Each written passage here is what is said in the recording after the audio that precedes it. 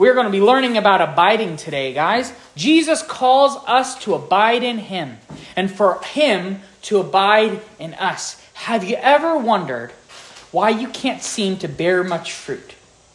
Why in your life you can't seem to be as much like Jesus as you try? I mean, you come to messages like this, you come to church services, and you go home and you try. Have you ever wondered, why do I not succeed at all? Or maybe you have been, or maybe you're trying to, and we have lots of questions. What does it even mean to abide, Brother Alex? And this is something that Jesus commanded of his disciples, to learn to abide. Have you looked at your life recently and seen no sincere or genuine fruit in your efforts for the kingdom of God? Jesus has the answers for these questions that you have. He calls us to fruitfulness, to obedience, to accomplish true lasting work for the kingdom of God. And this is impossible without abiding. We talked last time about faith. This week we will discover abiding in God's word and find out how we can be better servants of our Lord. In the passage we're turning to, that's John 15. Everybody turn to John 15. In the passage that we're turning to right now, Jesus is giving one long final message before being betrayed by Judas and falsely accused and laying his life down and conquering death and sin once for all. Amen. This great speech is full of doctrine, promise, love, and comfort for his disciples, that he will physically be leaving here on earth. It is even capped off with the Son of God praying his great high priestly prayer in John 17. In John 17, you guys should read it on your own. It's awesome. Imagine being in a prayer meeting and everybody goes around the room and we start with James and we go to Cole and then we go to Joe and then we go to Sam and then we go to Jesus. Right? And then after we're all done praying to our Father, it's the Son praying to the Father. It's God talking to God. It's two parts of the Godhead communicating in English right in front of us. It was actually in Greek back then. That's an amazing thing. And this long speech is capped off in John 17 with that. But we're going to be in John 15 tonight. John 15:1 says this: I am the true vine, and my Father is the husbandman. He says here that Jesus, he is the true vine. If you were to break off a branch from a tree, if you were to go outside right now and we get Sam with his broken hand, and Sam would climb up a tree, and we would see like, this tree looks healthy. Sam climbed up there, and he climbs, he gets a branch off, he had to break it off because it's a tree that's alive, it's got all that green stuff, and he comes down, and some of that green stuff's poking out. You know what that green stuff is? That's the vine. That's what Jesus was referencing, that the branch, inside of it, the stuff that has all the life, the stuff that has all the nutrients, that green stuff is the vine. And Jesus says, I'm like that. I am the true vine, and my Father is the husbandman. My Father's the gardener. My Father is the one who goes to the trees, who goes to the plants, who goes to the flowers, and he goes and he tends and he cares and he nips the buds off of this one and gives nutrients to the other one. Jesus said, I am the true vine, and my Father, God the Father, is the husbandman. The vine was what brings life to a branch. The outer coating of a branch is nothing without the inner vine. Imagine, guys, ever debarked a tree or pulled that brown layer off of a vine? Any of you girls done that too? And you just take that branch and you just mutilate it, right? You're just like torturing it for no reason. If trees could cry, it'd probably be crying. And you're peeling off that brown stuff, right? But Jesus says that that's us. That brown skin on that branch, that is us, that is what Jesus is calling the branch. Jesus is the vine on the inside, and we are just that brown branch stuff on the outside. The vine brings life, and Jesus says that he's not just a vine, he is the true vine. He brings true life. Can I get an amen? Jesus brings true life. He brings forth true fruit. Let me say that again. He brings true life, and he brings forth true fruit. He also states that while he is the life inside all the branches that he is in, the Father is the one who comes about and tends and cares for the branches. Verse 2, everybody look in there. Verse 2, every branch in me, this is Jesus talking, that beareth not fruit, he taketh away. And every branch that beareth fruit, he purgeth it, that it may bring forth more fruit. So here we've got a parable, right? And Jesus gives us two branches, two categories. Everybody looking here, right? And on this one side, we've got branches that have what?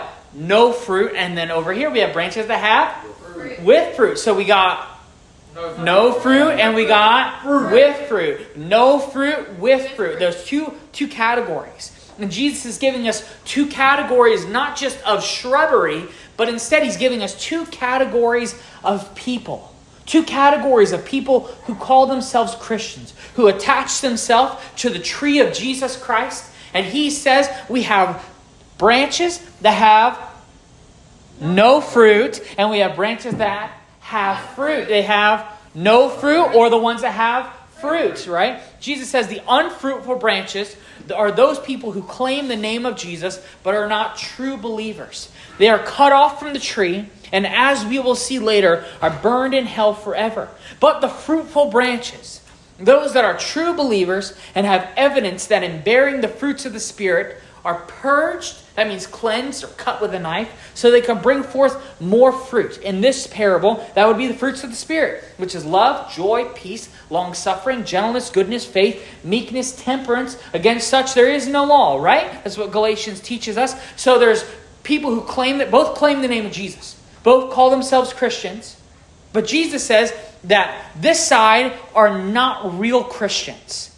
The ones that bear no fruit, that's how you know that they're not real Christians, because they have no fruit. But Jesus looks at these fruitful ones and says, these fruitful ones are true believers. And these fruitful ones, you know what happens when they bear fruit? The Father comes and purges them.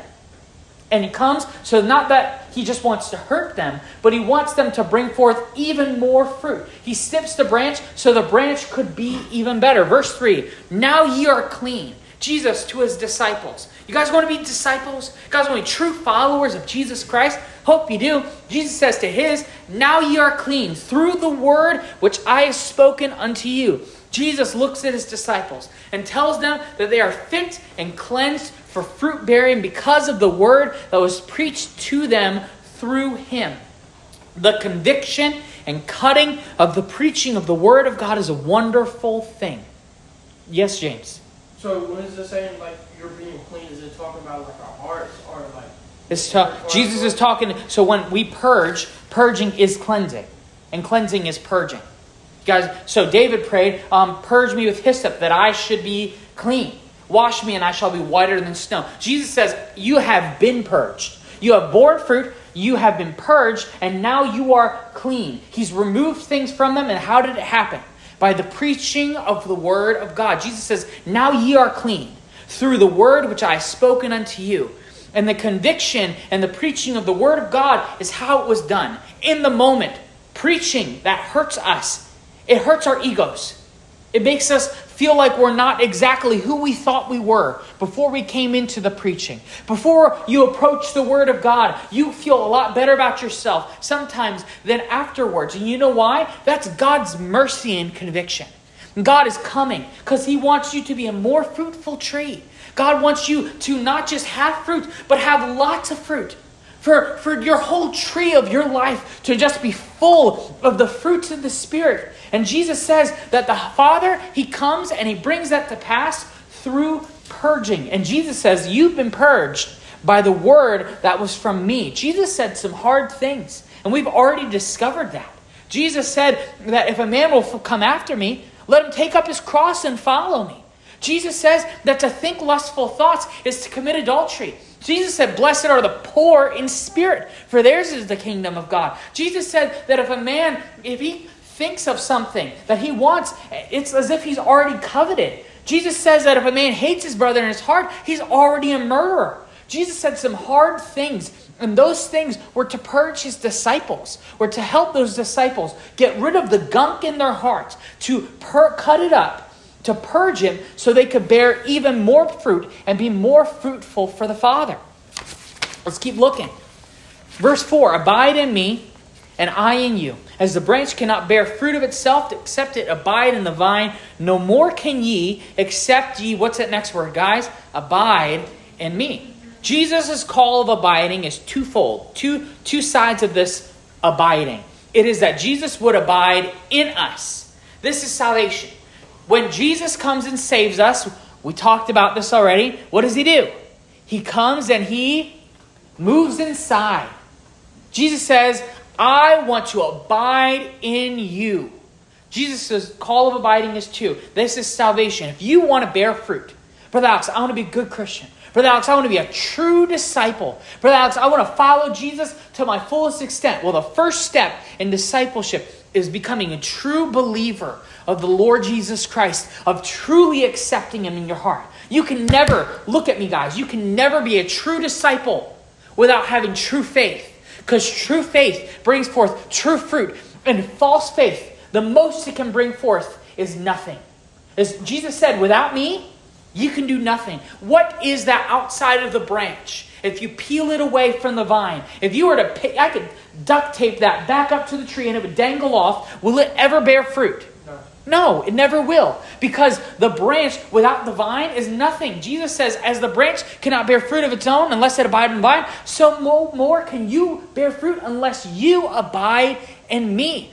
Salvation is necessary for every true disciple. Jesus came and died for every soul and every person in this room. Don't look at that. I don't know why that's doing that again.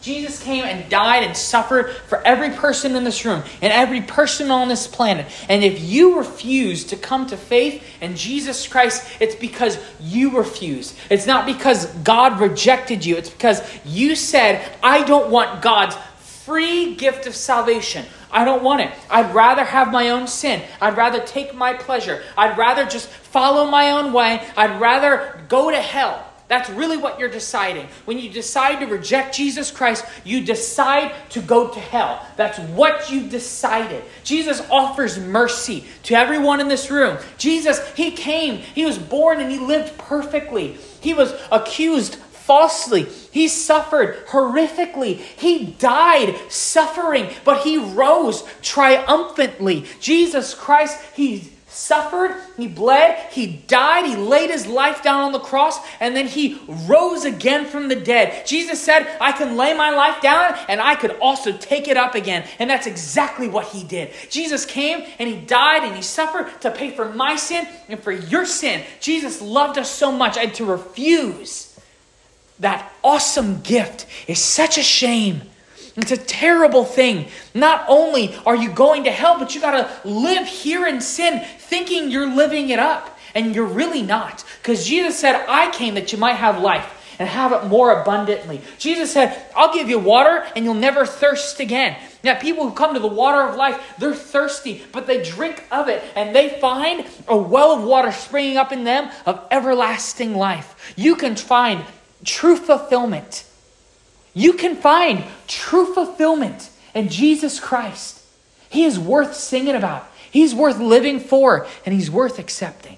I said he's worth accepting. The call of abiding is twofold. Ready? Here's the second half of it. For believers, it is that we should abide in him. He wants to abide in us. Abide in me and I in you. He says, I want to abide in you and I want you to abide in me. The word abide literally means to stay. That when, I think it was Andrew and John came to Jesus in John 1, they said, Lord, where dwellest thou? That's the same word that we find here for abide. That, Lord, we want to stay with you. This staying factor. Ready? If we were to boil down, Brother Alex, how can I stay with Jesus? Is Jesus going to leave me? No. So when we're talking about abiding, we can bubble it down and boil it down to trusting and obeying. You guys know this song? When we walk with the Lord in the light of his word, what a glory he sheds on our way. While we do his good will, he abides with us still. And when we trust and obey, that's what Jesus is talking about here. He's talking about trusting him consistently and obeying him persistently. Trusting him consistently and obeying him persistently. This will be continual and persistent obeying and trusting. This is not always guaranteed in the life of even a true believer. I'll say this so nobody gets scared and think they're going to hell because they don't live a perfect life. All disciples, ready? Every disciple, everybody looking here, every disciple failed in their discipleship at some point. You name a disciple and I'll tell you that they forsook Jesus. Because that's what Jesus said, that all men will forsake me. That all of you will, and guess what? They all did. They all left him. And even Peter, who followed him afar off, He was sitting at the campfire, and you guys know. And they asked, knowest thou, do you know the man? Hey, you were with Jesus. Hey, you were with Jesus. And Peter says what? No. Peter says, no, I don't know him. No, I don't know him. And then he cursed at a little girl and said, no, I don't know him. Crazy. Every disciple failed at some point in their discipleship journey. John the Baptist, Jesus said, there's no man greater born of woman than John the Baptist. John the Baptist doubted if Jesus was the Messiah after preaching of him faithfully. Peter, and he took other disciples with him, left the ministry to go back to fishing. Jesus called him away from that life of fishing and say, from now on, you will catch men. Jesus said, if you will follow me, I will make you fishers of men. And he left that path of discipleship to go back to the calling that he had before, his self-calling, back to fishing. Jesus has given these disciples, given these people that path of discipleship, and they started to walk on it, but then they went away from it. They looked back from the plowshare. They became unfit for the kingdom of God. Not that they lost their salvation, but they were no longer acting like Christians. And they all had to get back into line. So let me say this. When Jesus saves a man, he doesn't rent, he buys. Let me say that again. When Jesus saves a man or a woman, he doesn't rent, he buys. When Jesus comes to live inside, he became a permanent resident. You can never lose your salvation. Brother Alex, how do you know that? If you can't earn it, you can't lose it. Yeah. No, we can't earn our salvation. Not a single good work I could do could earn the merit and grace and favor of God. No more can a bad work unearn that merit and favor. I am bought and purchased and sealed by the Holy Ghost of God. And if my sin was strong enough to unsave me, to get me out of heaven, to get my name blotted out of the book of life, that would mean that my sin was stronger than God. And we know that, hey, greater is he that is in you than he that is in the world. Verse 5, everybody. I am the vine, ye are the branches. He that abideth in me and I in him, the same bringeth forth much fruit. For without me, ye can do nothing. Jesus, after restating our positions, he's the vine. We are the what, guys? Branches. Then he gives us a promise. That if we are true believers with him living inside of us and we faithfully and persistently obey and trust him, we will, that's a promise, we will bear much fruit. Amen. It will be evident to everyone that knows us that we are believers, that we have the true vine living in us. His fruits will be so visible because the fruit that does start on the inside through the vine does work its way outside and is visible to those who walk by. Verse 6, if a man abide not in me, he is cast forth as a branch and is withered. And men gather them up and cast them into the fire. That's hell. And they are burned.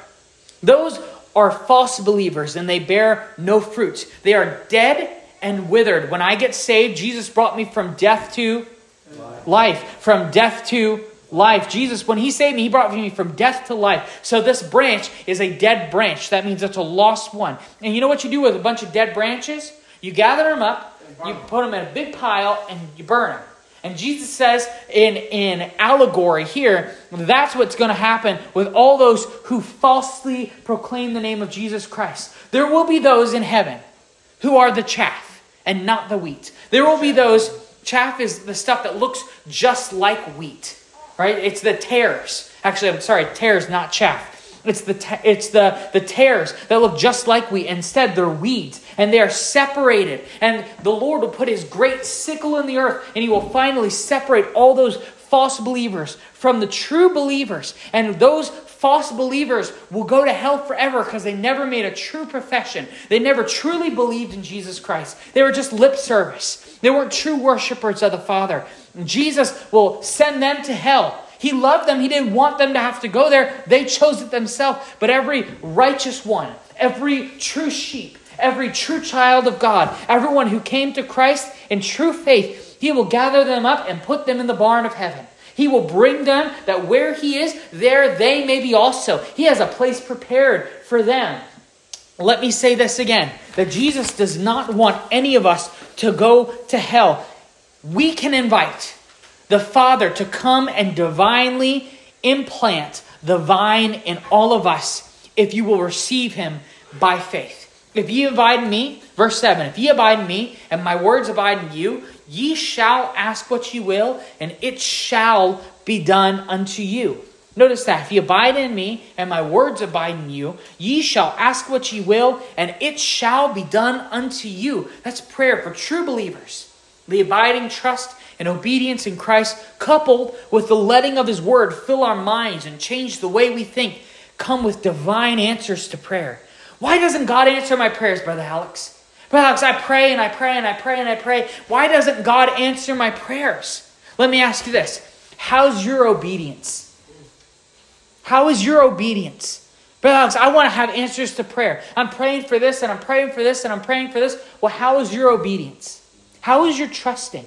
Do you trust God? Have you been trusting him? Whatsoever is not of faith is sin, the Bible teaches us. If you're living a life that is absent from faith, may I suggest that there is more sin in your life than you think that there is. What are you trusting God for? Are you obeying? When God tells you to do something, you listen to preaching like this, you read your own Bible, and God presses something on your heart. And he says, you need to do this. Do you do it? I didn't ask, do you have good intentions to do it? I asked, do you do it? Abiding is obeying and trusting consistently. Do you obey God's word? Do you obey what God tells you to do? You want divine answers to prayer? Does God's word fill your mind and shape your mind so that the things you ask for are also the things that he wants? You cannot separate the principle from the promise. A lot of people, they want lots of answers to prayer. And they pray and they pray and they pray. And they just think that God must not be hearing my prayers, or God just must not like me. But we separate the principle from the promise. In promises in the Bible, when you find God's promises for provision or God's promises for direction, there's always a principle. There's always something you must do that is attached to the promise. Can I have everybody look in here and phones under the chair? I'll read your verses from now on. Everybody, phones under the chairs, please. Awesome sauce. Thank you.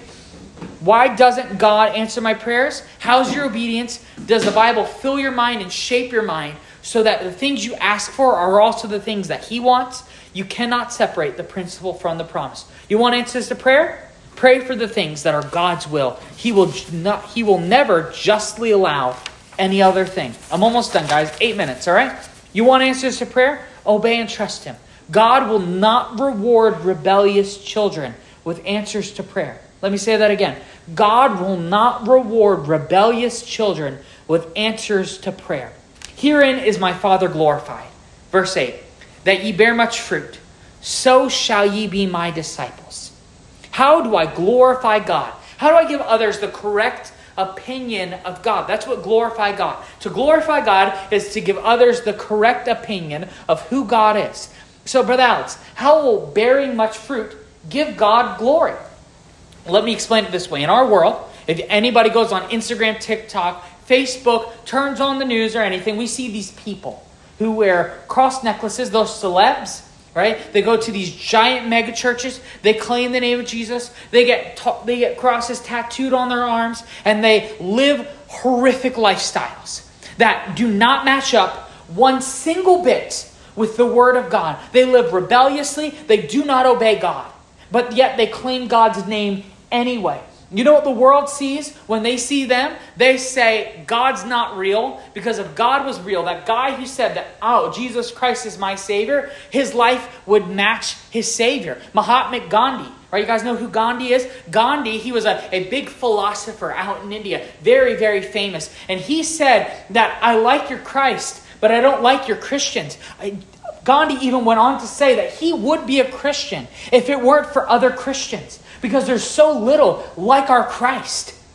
That's such a terrible thing. And it's honestly exactly the way it is today. That's so little of the time our Christians look like our Christ. We don't act like Jesus. We don't follow in his steps.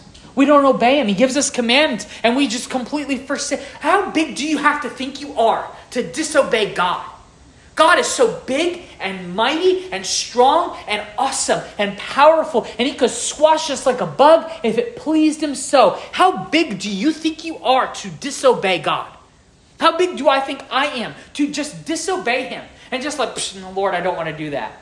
Oh God, I just don't feel like doing it. No, that really doesn't make sense for what I really want to do. How big do you have to be in your own mind to just, I don't really want to do that? The devils, they obey God. Did you know that? Literally, unclean spirits, the Bible teaches us, that they obey God. Do you know? Wind and water obey God. So why do God's enemies obey him? Think about Satan. Satan in the book of Job, that he was subject to God.